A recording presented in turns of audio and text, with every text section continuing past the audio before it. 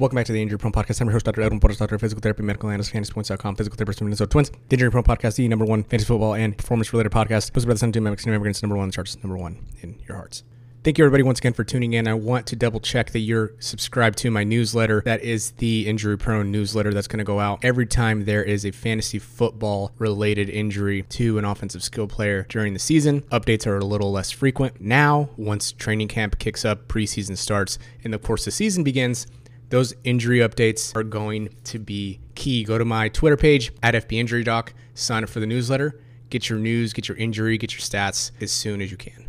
Today I want to go over some numbers, some stats, some discussion on two running backs that I think are being a little over and underpriced in Derrick Henry and Ezekiel Elliott. I think that this conversation needs a lot more context and it needs to be squared in a way that makes the most sense. So the first thing I'm going to do is talk about the research, the stats, the data. Then I want to get into how that applies to Derrick Henry and Ezekiel Elliott themselves. For a long time, especially in the dynasty community, a lot has been made and discussed about the age apex and the touches before falling off the cliff number.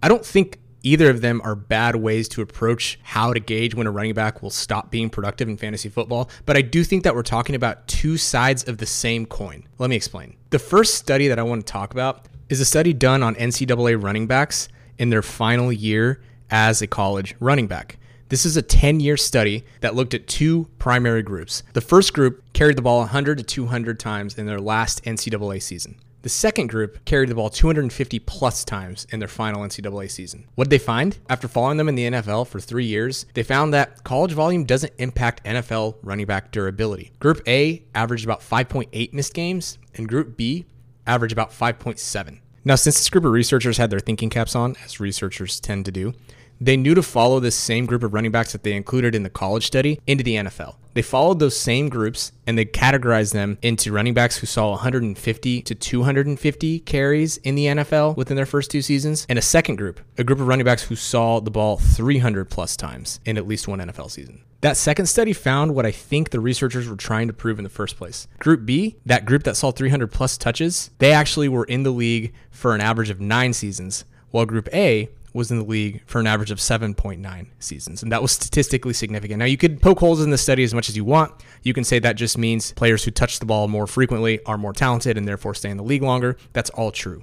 What I also think the point of the study is, if you see a high number of touches or carries in the NCAA in college, especially in your last year, then there's a chance that you're going to see a lot of touches or carries in the NFL. And most dudes who are built that way can continue to take that volume. So they're inherently able to handle that load more frequently than not. I also think studies like this help to prove the point injury-free mileage, quote unquote mileage, doesn't really do much for a player's career one way or the other, at least not in a tangible way, not in a way that we can measure, or at least not by carries or touches alone. So that takes us to this next part, and I hope you're still with me because I promise I'm getting somewhere in terms of Derrick Henry and Ezekiel Elliott. So by now you're probably thinking, well, Edwin, if it's not just touches, individual touches that will help predict when a player or a running back is going to fall off the cliff, maybe we should use something like age. After all, there are some established norms when it comes to age. Once we see a player, a running back, hit a certain age, they're going to fall off the cliff, right? Every single one of them, without question.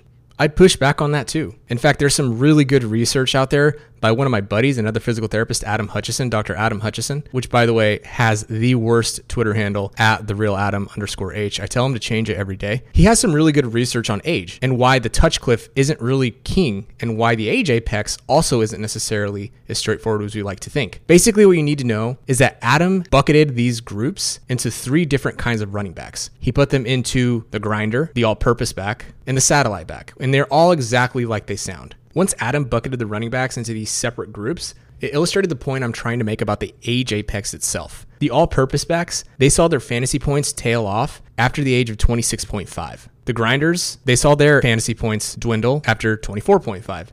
And the satellite backs, they started to see their production drop off at 27.5. Are you still with me? I promise if your eyes are glazed over, I'm getting to the point. Adam took it one step further. Essentially what he did is he created a 4th subcategory of the all-purpose backs. He called them all-purpose plus. Nice creativity there, Adam. Any all-purpose running back who averaged more than 130 carries per season, more than 26 receptions per season, and had at least 2 seasons of 50 receptions, they were called the all-purpose plus backs, the AP plus backs.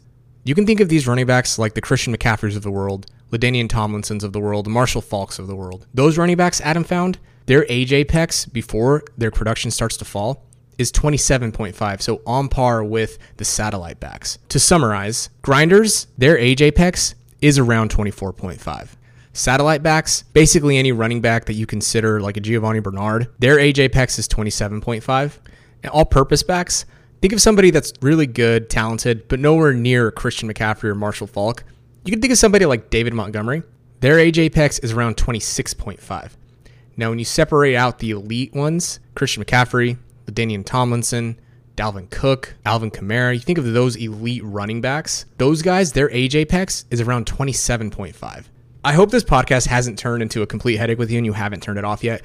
So allow me to summarize before we move on to why this is relevant to Zeke and King Henry. There are two large-scale longitudinal studies showing that high college carries in running backs actually precludes a high amount of carries in the NFL, which also leads to a higher degree of health than running backs who saw less than 150 to 250 plus carries. So if they can see and maintain volume in college, they typically are able to stay healthy, see and maintain volume in the NFL. Age apexes. Think of age apex as three different categories. The grinder, somebody who doesn't see a lot of passes and just takes carries. The satellite back, typically a pass catching specialist, third downs, an all-purpose back, somebody like David Montgomery who can do a lot of things really well, but is never really elite among running backs. And then you have your Christian McCaffreys, your all-purpose plus backs. Grinder starts to tail off after 24.5 years. All-purpose plus backs, they don't tail off until 27.5 years. So that finally brings us to the argument of touches versus age and how this relates to Zeke and King Henry. For the first college study that I pointed out at the beginning of the podcast, Zeke and Henry both fall into that 250 plus carry group. They fall into that group who was able to stay healthy longer and be in the NFL longer, 100 to 200 carries in their final NCAA season as a running back. Here's where Zeke and Henry start to differ though.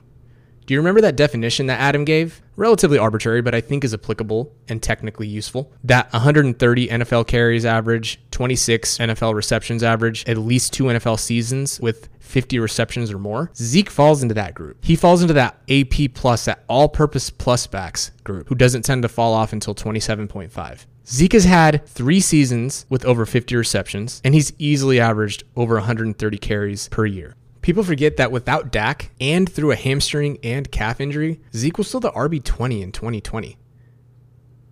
In 2021, Zeke was the RB14 weeks 1 through 7 before he played through a torn PCL. Listen, I'm not saying by any means or any stretch of the imagination that Zeke is the answer to the Dallas Cowboys backfield, but what I am saying is that based on the age data, based on the carries and touches data, and based on what he's shown us recently at age 26, there's no reason to believe this is Zeke's swan song. So how on earth does this apply to Derrick Henry? Well, remember I said Derrick Henry falls into the grinder category? Fall into the grinder category he does. He's never had more than 19 receptions in a season. That means by the numbers, by the math, his age apex was 24.5, and he is 3 years beyond that age apex. What's more troubling is if you want to throw out 2021, you can look at his 2018, 2019, and 2021. His yards after contact per attempt, it's been trailing since then. He went from 4.2 to 4.1 to 3.9 in 2020. His efficiency is objectively falling. Looking at straight up yards per attempt, he's been at 5.4 in 2020 to 5.1 in 2019, 4.9 in 2018. 2021 was his second worst at 4.3 yards per attempt. Even if you look at just 2018 through 2020, things aren't looking great for Derrick Henry. So yes, I agree that he's a beast. He's once in a generation guy. He's a late bloomer. But if the age apex and the touches studies that I've cited here have shown you everything, is that even though he's had high mileage, that's not necessarily an indicator that he'll fall off. But the inverse is true too. Just because he was a late bloomer doesn't mean that he's going to last longer than he already has. He's already 3 years, 4 years beyond that age apex. Maybe we should expect Derrick Henry to have a more human season this year. And if he has a more human season this year, we know for a fact he's probably not going to get the passing down, that all-purpose plus passing down work that you want your running backs to have so they can stay above that dreaded age or touch or whatever you want to call it cliff. I'm not here to raise Zeke up, and I'm not here to put Derrick Henry down. I'm simply here to paint a little more context behind the touches and the AJ Pex arguments that are constantly being had. So, hope this has been helpful. Follow me on Twitter at FBInjuryDoc. Make sure you sign up for the newsletter pinned at the top of my page. If this has been helpful, let me know. Give me a shout. Send more questions my way. Thanks.